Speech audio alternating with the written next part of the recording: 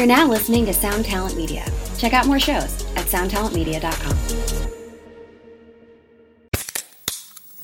Hey, what's up, everyone? I'm Matt Migaki, the vocalist of Cryptopsy and the host of the Vox and Hops Metal Podcast, where I sit down with fellow metal musicians. We talk all about their lives and music while sharing killer craft beers. If you've ever wanted to sneak backstage and share a beer with one of your favorite musicians, well, Vox and Hops is the podcast for you. This week on the podcast, I dropped an amazing episode with Dom Grimal of The Last Felony, Ion Dissonance, and Cryptopsy. There is this episode and over 450 other ones to help you enjoy life, metal, and craft beer. So what are you waiting for? It's time to become a Vox and Hops head. Cheers!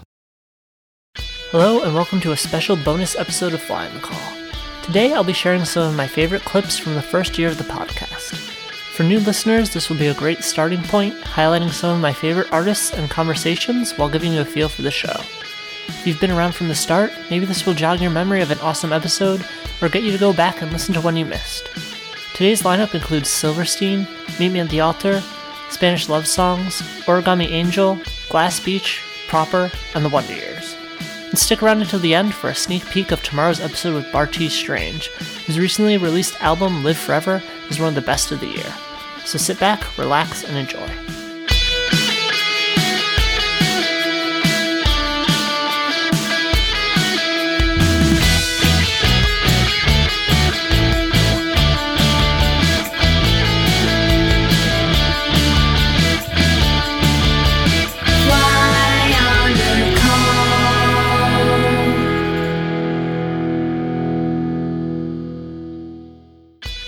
We're starting things off with Silverstein. I had an awesome conversation with lead singer Shane Told, celebrating the 10-year anniversary of their album A Shipwreck in the Sand, and came up with some never-discussed tidbits like this one. On allmusic.com, it shows Silverstein's original guitarist Richard McWalter as having a composing credit on the end. Is that in any way accurate? Yes. Great. Wow. That's really that's really astute of you.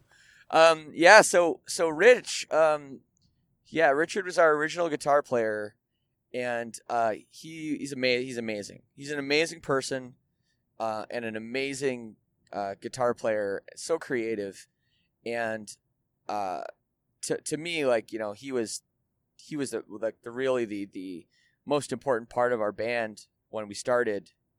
I think he was the reason that we stood out, because some of the guitar parts he wrote were so cool, whether it's the intro and outro to Wish I Could Forget You, which is, really cool, clean part that he wrote. And he's amazing. We recorded the 6-song, demo EP. And after that, we had a few other things that Richard had written. And, me and him were working on together. And one of them was The End. And Richard wrote the music for that. And it was in a really strange tuning, where you tune the top, the low string, you tune it actually up to F, which is very, up a semitone, which is a very, very unconventional thing to do to a guitar. It's been a very strange tuning. And I was really intrigued by the kind of the way that it sounded. So, when Rich left the band, I said, I was like, hey man, so, that acoustic song you wrote, I really like it. And I really, it's your song and whatever, I'd really like to use it. If that's okay. So keep in mind, this is the year 2001. So we're still 2 years away from our first album even coming out. But I said, I'd really like to, use this song. So I remember I listened to the shitty Ghetto Blaster demo that we had made for the song, and I figured out how to play it. And he told me what the tuning was, because I wouldn't be able to figure it out without knowing what the tuning was. So I figured out this song, and I remember I had one of the first titles was called Learning to Hurt, was one of the first titles I wrote with a bunch of different lyrics. Sort of different melodies, and I had this kind of idea of the song. So when we were doing the first album, I actually tracked scratch guitar for that song, for the end, which turned into the end. And so the first album, it was supposed to be on the first album. It was supposed to be the last track. And we were going to cut. What song were we gonna cut from the first album? I can't remember. Might have been November, actually. We were gonna cut November because we wanted to make a 10-song album, and we were gonna have the end would have been the last track. And I remember I recorded all the guitar, and then Paul recorded the drums, like the ending drum thing, which was different, but not that much different.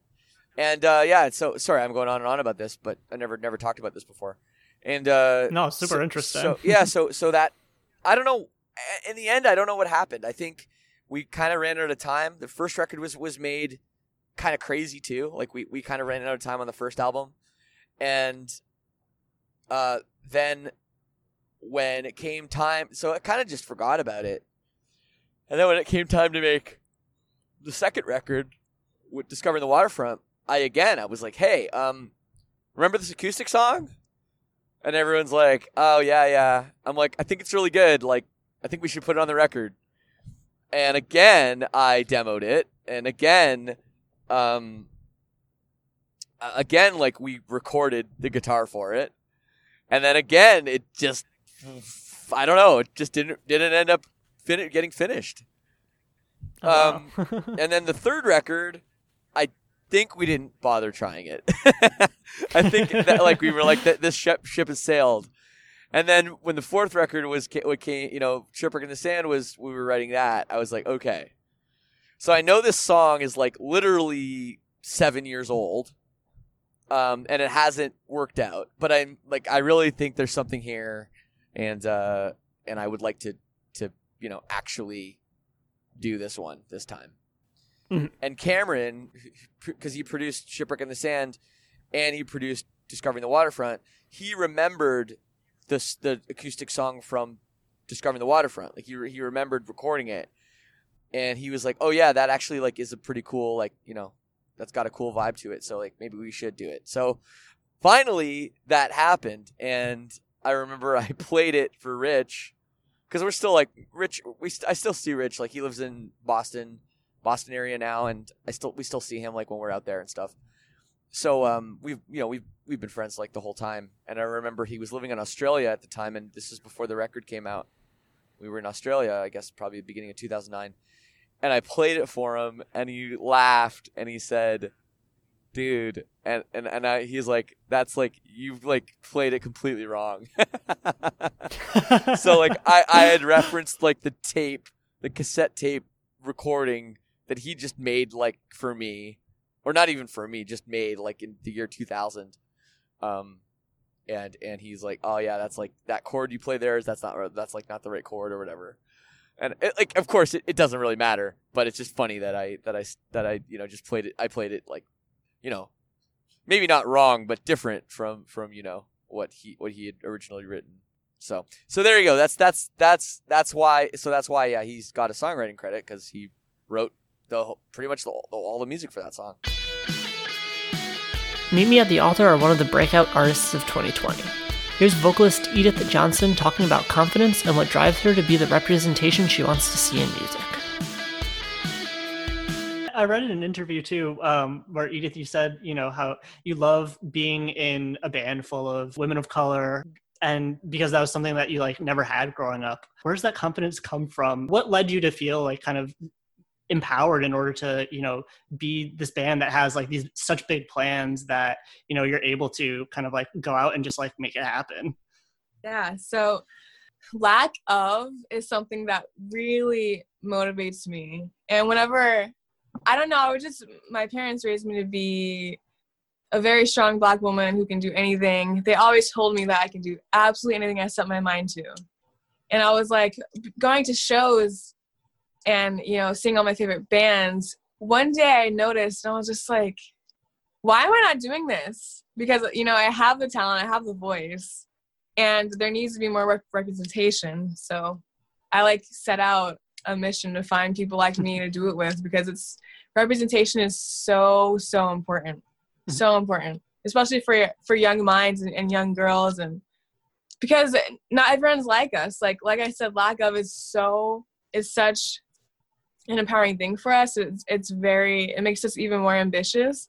But not everyone's like that. They might see the scene and get discouraged and be like, well, I don't see anyone there like me, so I can't do it. And is it ever like a weight on your shoulders for all of you, kind of like being those, the ones that are being like, held up as like this example of this?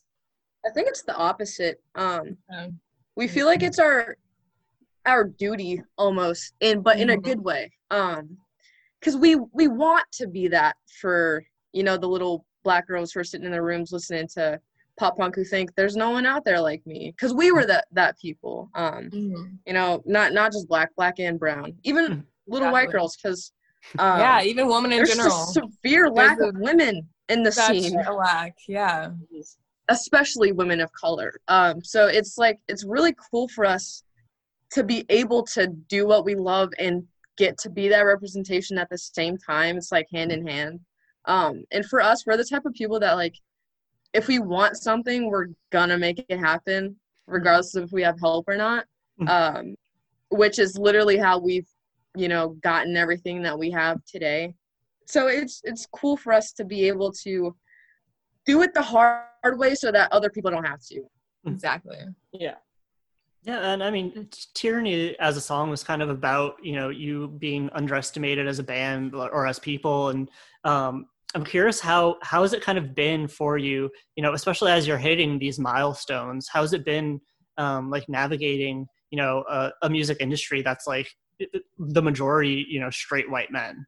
It's been, I feel like it's probably possibly going to get a little bit more difficult as we grow in size. But also, we have had a couple of weird interactions. It's a lot of weird backhanded comments that I hope that the people that say those aren't doing it on purpose and like don't realize. But we've had a lot of like, like you play better than me and you're a girl. Or we've walked into a venue before and they've been like, oh, girls' doors aren't open yet. That's happened twice. And one time we were sitting in a green room at a show we were playing, and one of the touring members of the band we were opening for was like, this is a green room and it's for bands only. Are you supposed to be in here? It's just like ridiculous stuff like that. And when you go to a show, we do get weird looks sometimes. And then it hasn't really been super outwardly racist or super outwardly sexist. But it's like these weird backhand comments that people tell us that's just like, do you know what you're saying? Like, do you know what you sound like right now? People definitely underestimate us. Like, as soon as they see us go on that stage, they definitely expect that we're gonna not be, like as good as we are type thing. Like, they're gonna expect us to just do horrible just because we're girls. And it's like, no, like, we know what we're doing and you should expect more from us. Not just because we're girls, we're gonna be bad. I've had someone ask me if I was a merch girl for this other band. I was just like, he was like, can I buy some of so-and-so's merch? And I was like, I don't know. Go talk to them. Oh, was that in Chicago? Yes. Wow. Yeah. It's like even like there's good and bad in everything. It's not just us who experience it. But we don't let it really get to us because we know it's going to be there. But also we know that we have to navigate through this to get to the point to where we're the ones who are able to make it a safe space for everyone. Because like even, listeners as fans, we've sometimes been the only, people of color in the venue.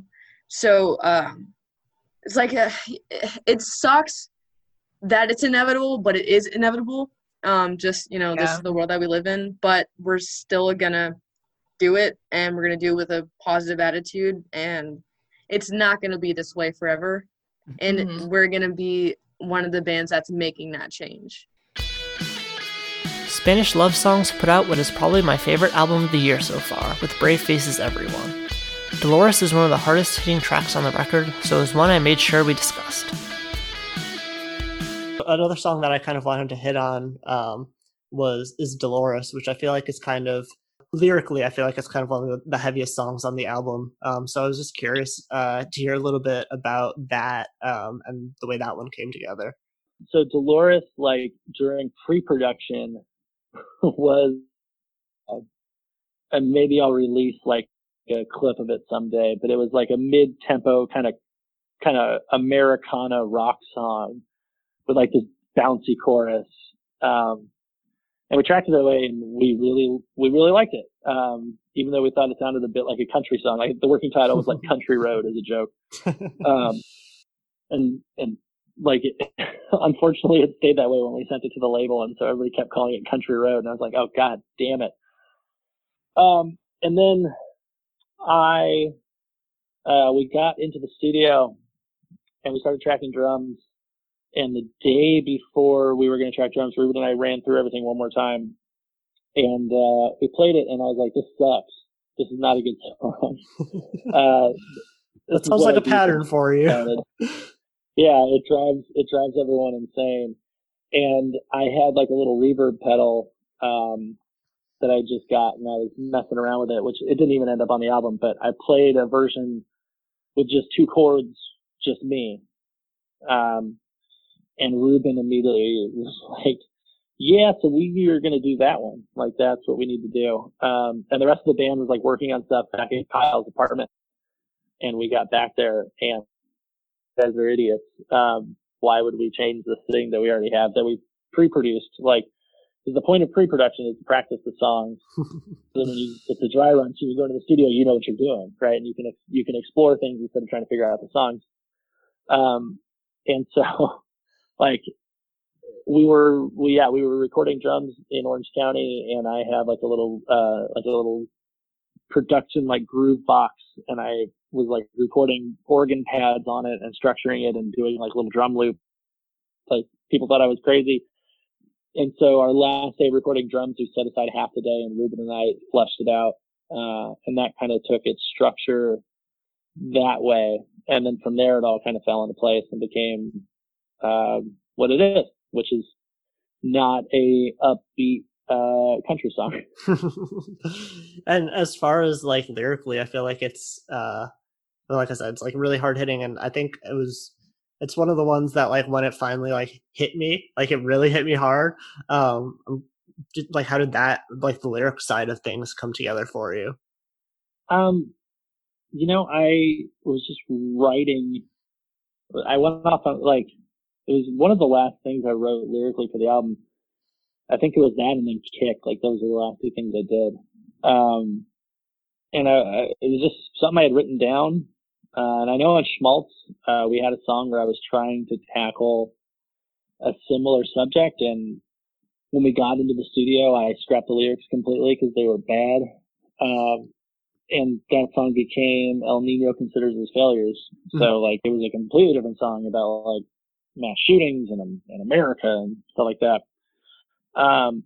And I struggled for a long time to find a way to talk about it than somebody like being in a song being like, guns are bad, you know? Like, no shit. Like, I don't know. And so I found a way in, which is just through a story of nurses working the shift after a shooting. I remember I wrote it down because we were all working, and it was when the Texas shootings happened this year, like the back-to-back shootings. And so I was just like, cool, like, here we go, here we are again, another album, and all the same shit's happening. And so it was just, it was a way to kind of get into it and just kind of vent some frustration, and just tying into the theme of the album of like just empathizing with people who are seeing it from another perspective and another side.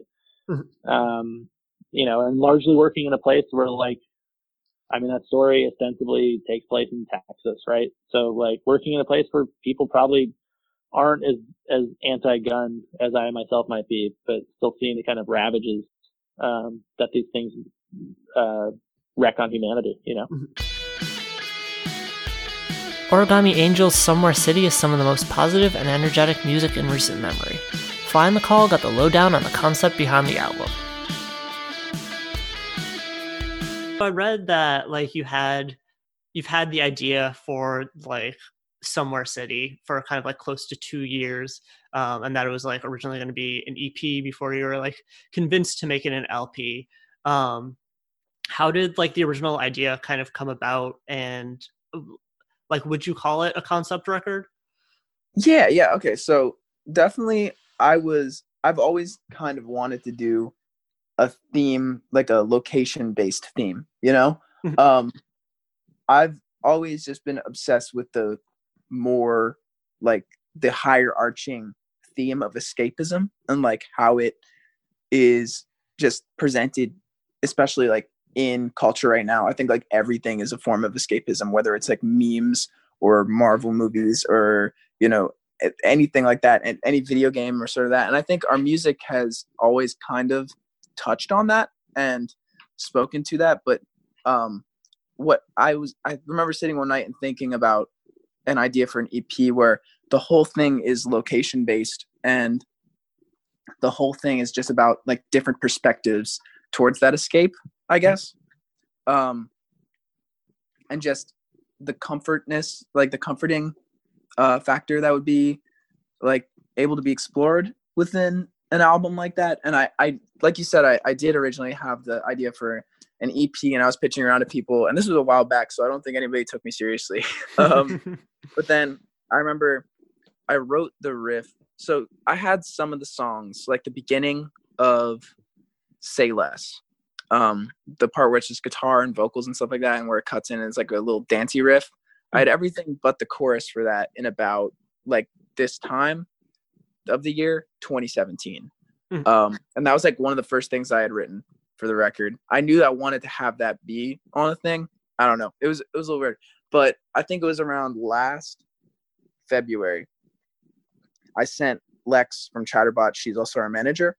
I sent her the beginning riff of Welcome To, and I was like, I sent it on a voice memo, or it might have even been a video of me singing it and just playing it, no drums, but with an electric guitar and all that. And I was like, hey, thought this would be a really cool thing for like the first song on an EP called Somewhere City. And it would be a concept record about, or a concept EP about, you know, a city and location about themes of escape. And I sent that at like 4:00 in the morning. And I woke up at 8 to Lex being like, Ryland, you need to wake up right now. Ryland, you need to wake up. You need to, and then Lex just pitched this idea to me about like, take this, make it an LP. It'll be so fucking sick. And I was like, okay, you know, Lex usually know what's good. So there were some other projects that we had developing after that. Well, that idea kind of stayed in my head as this is what I want the concept to be. This is what I want our themes to be. And then as I developed songs, just trying to fit like those parts into the LP and see where we could go from that.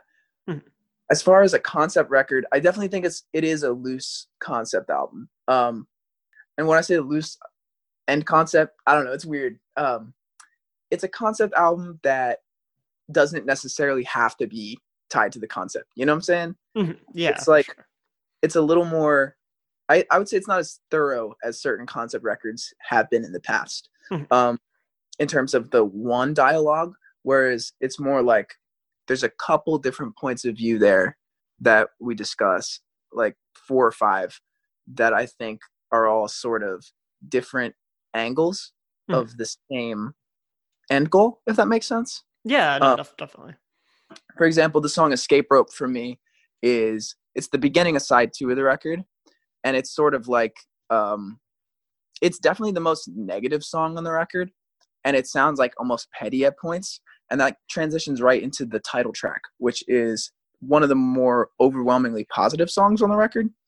And then the record kind of ends positively from that note. Escape Rope is a point of view where it's like, from an outsider, I think, like someone who might not understand what a certain person is going through on the first side of the record, or understand a lot of the dialogue, and kind of is upset at someone for leaving, or upset at someone for embarking on their own journey, which I think is just as valid of a narrative to sort of explore as one where we are just talking about the journey itself.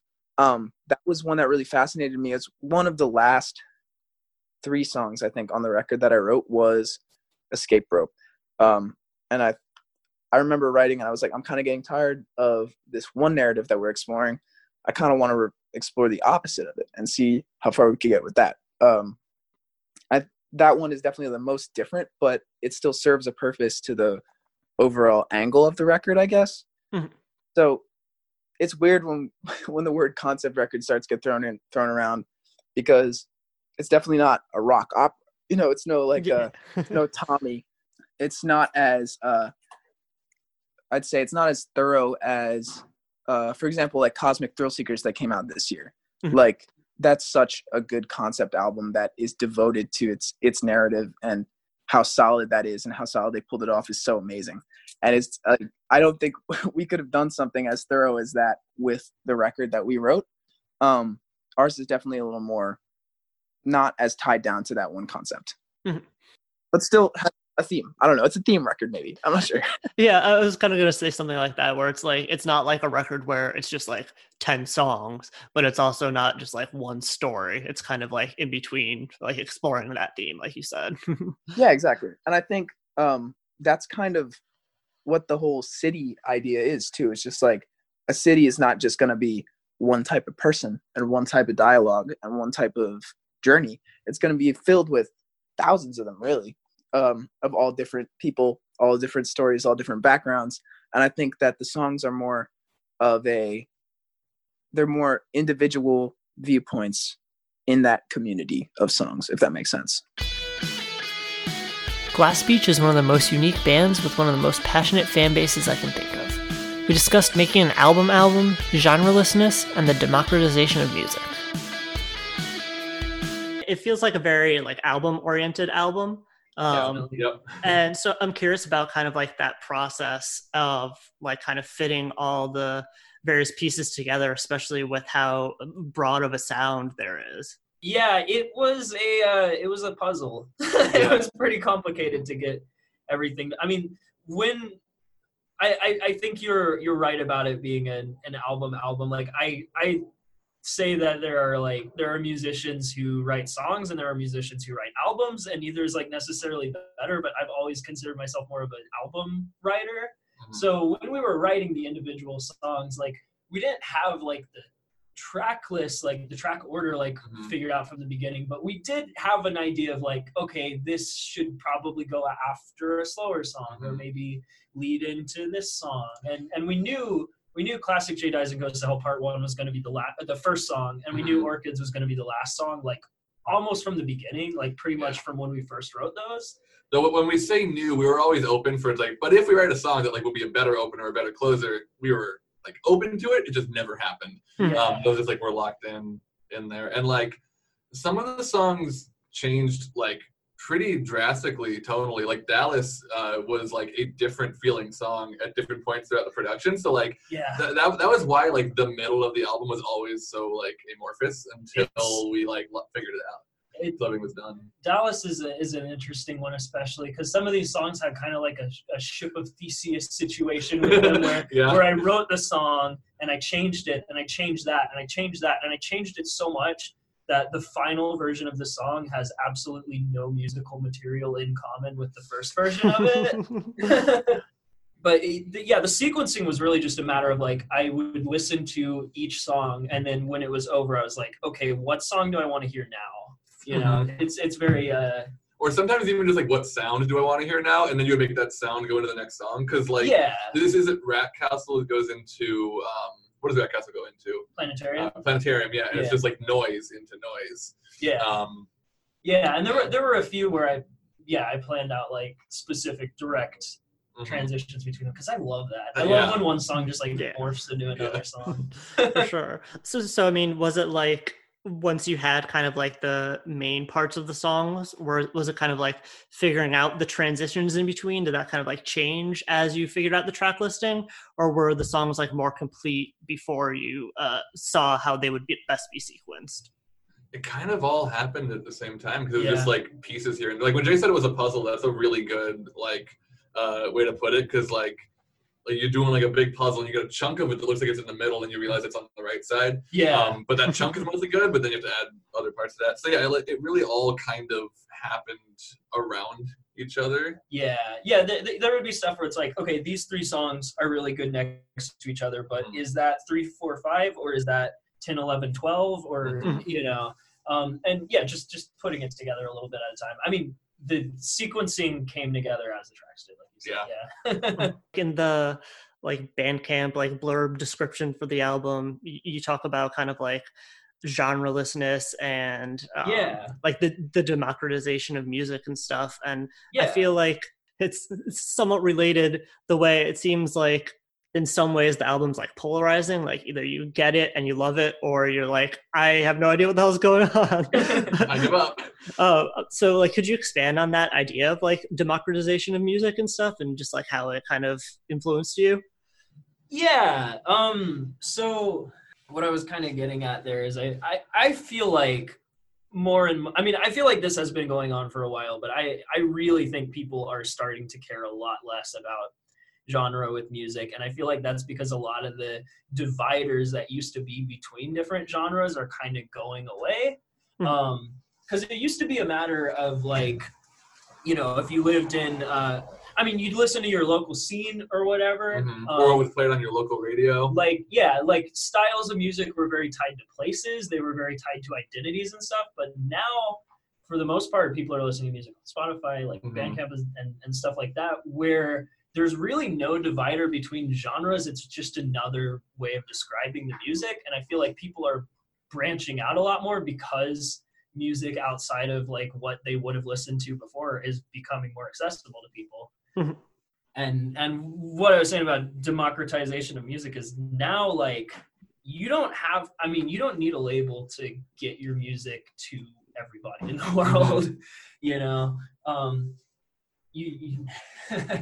And any like any random Bandcamp artist has like, you know, they have just as much a chance of blowing up as any major label artist. You know, it's just a matter of the right people finding it and sharing it. A lot of the barriers aren't there, you know, and I just feel we kind of embrace the increasing lack of barriers in music, you know? Yeah, it is. I mean, it's super freeing because we get to say like, no matter what, we know that we can put this in front of people. Yeah. Like, we have access to that. And so we can make what we want. And if it is good, people will like it. And if enough people like it, then they'll like share it. And that's the other thing. Like the internet is so much easier to find a niche. So like whatever weird art you want to make, even if it's like 20 people who would like it, the 20 people in the world who would like it will find it. You know? And it'll be great to know that they like it. Like,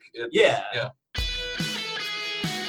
Proper's lyrics hit fast and hard in a way that doesn't often happen in rock genres. Here's more on the mindset behind the bars and making a point not to self-censor. I read in one of the interviews you did about the suburbs ruined my life, you were saying basically that like the most important thing to you was having good bars and kind of everything else in writing was like secondary. Did that kind of hold true coming into this album? Oh yeah. Yeah, because I kind of had that fear of like, am I going to be able to top my first album? Because, you know, I had years to write the first record. I wrote it at like 22 where I was like my most angry.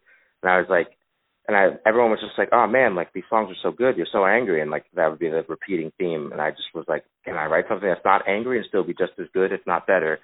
So, but also wanting to just like better bars, harder punchlines, like just like a rapper would, just be like trying to like have every opening line just be immediately like catches your ear or just immediately ridiculous to where you're just like, what did they say? So just trying to approach it like, I need to do better than last time, but also not lose my mind in the process. Yeah, I mean, there's definitely like I guess I would call it maybe like a lyrical density to the band. It's kind of like, Thank you. once it's like a train, like once it starts going, you can't really stop.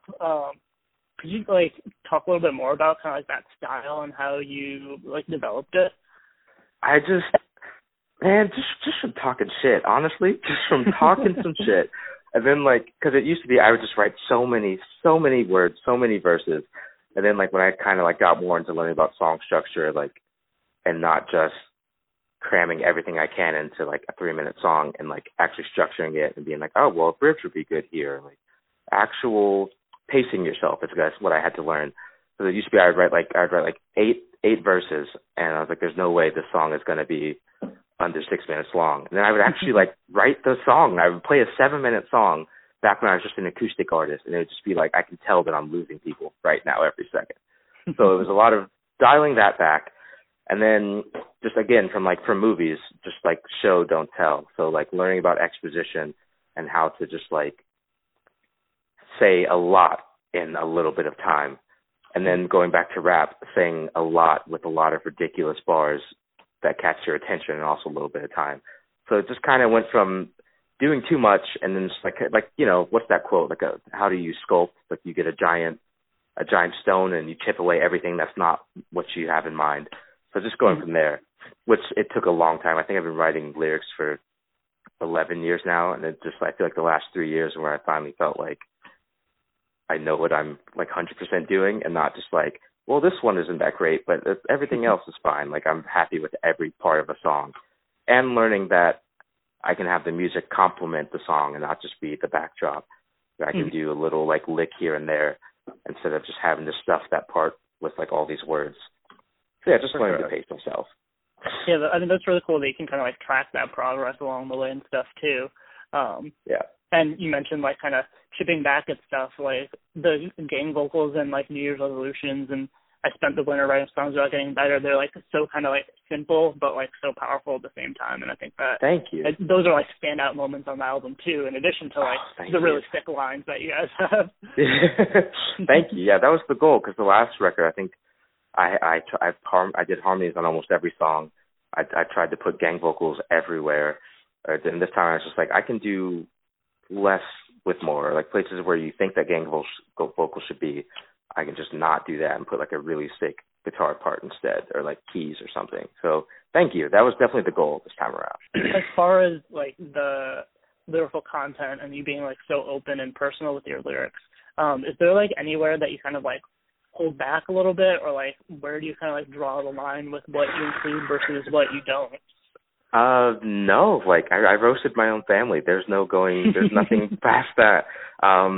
Really, because I don't have too many like second drafts. Like once I write something, like I don't really change it. Like that's it. I think maybe like the most thing I'll change is like the song title. That's where I have the most, like, because A$AP Rocky Type Beat was originally going to be called The Hippocratic Oath. And I was like, oh, but that's like our first single. I want it to be something that people are just like, why is this called this? So that's what I'll like think of mostly now. But just I don't know, I can't think of anything where I've just been like, I shouldn't write that. Like I've always just like my first draft is what I go with, especially with how earlier I was saying how like I'll think of the whole album before I actually start writing it. I'm like, well, this goes into this narrative, so this has to be it. I'll have like a lot of like fear of my family hearing it, and then I just have to get over it. The last of the greatest hits clips comes from the Wonder Years, my personal favorite band of all time. I spoke to frontman Dan Campbell earlier this year about a variety of things, including Burst in Decay 2, 10 Years of the Upsides, and his work ethic. So that kind of like works into just about kind of like your overall like work ethic. Like Sunder's Pavement Society last year was kind of supposed to be a way to keep fans engaged during like a slower time for the band, and it kind of ended up being just as busy as any other year for you. So like, would you consider yourself a workaholic? It's not like a thing I had really thought much about until I was reading these questions a few minutes ago. Also, I was like, I'll read these things, a day or two before the interview. And then the Bernie lyric idea came up, and that took up my whole day yesterday. But as I was texting my wife, and I was like, okay, I think I only have like another 150 to go. And she was like, you're such a fucking masochist. And I was like, what do you mean? She's like, are you kidding me? do you remember when you did 4 shows in 24 hours? Like, do you remember when you, like, all of these, like, insane ideas that you have? And yeah, I guess I really do. I like working. I like to work. I like to feel productive. It makes my brain feel better when I am accomplishing things. And so, like, I start every day with a to-do list, and I just as possible and start another one. I have a tendency to be the person that's like, if I have like a slow couple of days, I'll be in the shower thinking like, I could probably start another band and a podcast and a clothing company and a nonprofit, right? You know, and then I'll like get to work on 1 or 2 of them, and then like a fucking ocean of Wonder Years or Aaron West or anything else stuff will land, and I'll have to get back to work on that.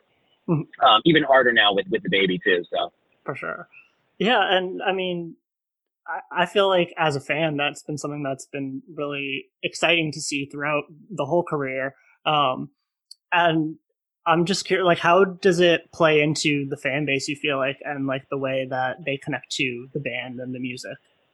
Well, I think that one, we're very lucky because the fan base has been like incredibly dedicated. I don't think there are a lot of bands that get the longevity that we have and that are still just, again, nerd shit, but looking over like the data from this tour, we're up from 2 years ago, the last time we did these markets. It's like, it's kind of crazy to have such, or it's just so lucky to have such a dedicated fan base that they kind of rides with us through whatever crazy idea we have. And like, there's not, when we said that, we're thinking about the 4 shows in 24 hours thing a lot this week because we were talking to Free Throw about it and trying to walk them through how it was like physically possible.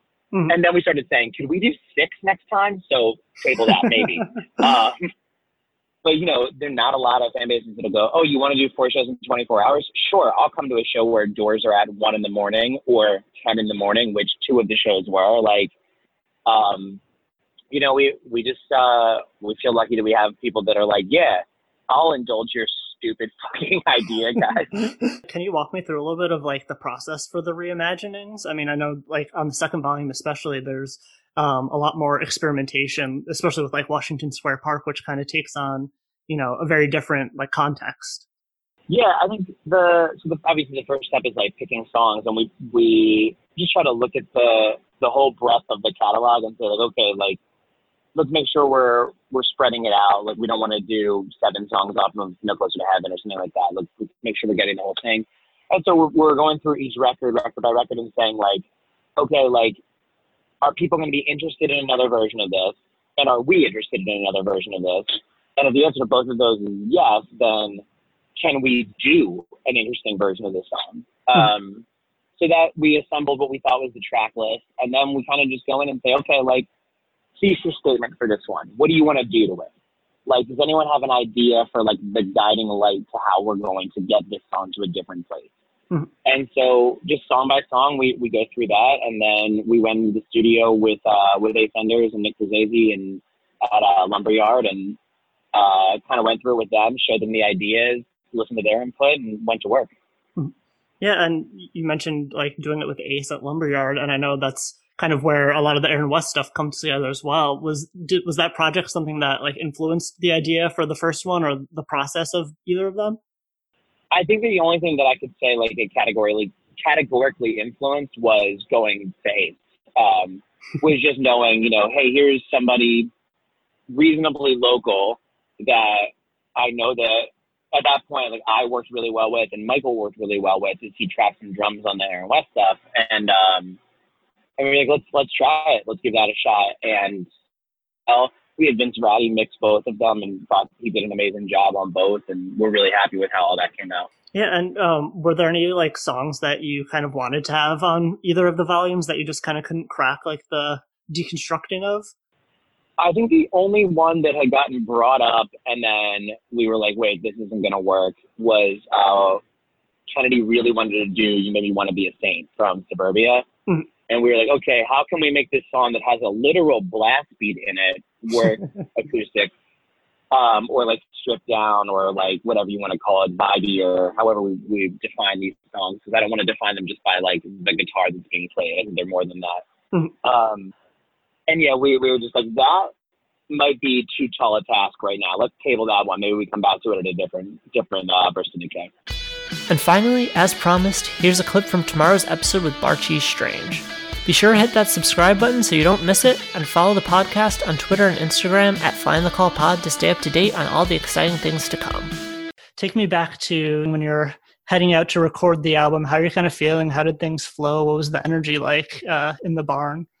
I just, I remember wanting to record the record, and, I had reached out to Jamie in December and said, hey, I've got this song that I like, and I'm about to go record a record, and I really want to work with you. And I was really excited because I had a really clear picture of what I thought the record could be. And I remember getting the players together. Everyone was just really excited. We all kind of went into it with this idea that we wanted to, we weren't thinking, let's make the best record or anything. We were just pumped to make it together. It was me, Brian D'Amelio, Carter, Zumtobel, Dylan, God, what's his last name? He plays for, shit, I'm horrible. I'm forgetting everything. Anyways, Justin Foster, all types of people from Brooklyn were in the room. It was pretty sick. And, we were all in different bands, and we had just always been it'd be so sick to be in a band together or to play together or to do something. He plays an alto polo there. Dylan Tracy. Sorry, goddamn. It was one of my best friends. I could not let that go. I was no. Anyways, yeah, it was just all these people that, I've really respected and always wanted to play with, and finally got us all in a room, and we were just let's track it. Let's do it ourselves. Let's mix it ourselves. Let's kind of prove to ourselves that we know what we're doing, and that's what we did. It was a fun experiment for all of us. And, it was really exciting because it was kind of a dream, oh yeah, let's leave in the wintertime and go to upstate New York and record a record in a barn. It felt very fairy tale-y, and I was stoked to go organize it and it'd be my music. So it was cool. Thanks so much for listening to this special bonus episode. I hope it hit on some of your favorites and gave you something new to dig into as well. Fly on the Call is brought to you by Sound Talent Media. A special thank you as always to The Alternative for helping to promote the show, Kaylin West of Tiny Stills for the theme song, and Michaela Jane Palermo for the artwork. You can keep up to date by subscribing to the podcast and following the show on Twitter and Instagram at FlyInTheCallPod. Feel free to email any questions, comments, or other feedback to me at flyinthecallpod@gmail.com. Black Lives Matter. Please vote this November. Fly on the call.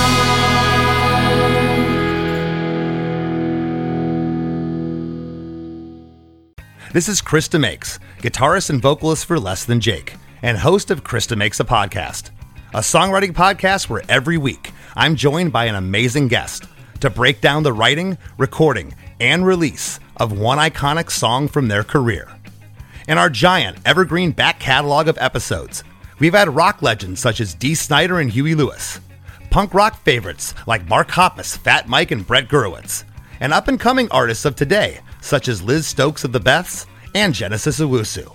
We've had guests from all genres and styles of music, and I guarantee that if you peruse our back catalog, you'll see several episodes that'll make you say, man, I gotta hear that.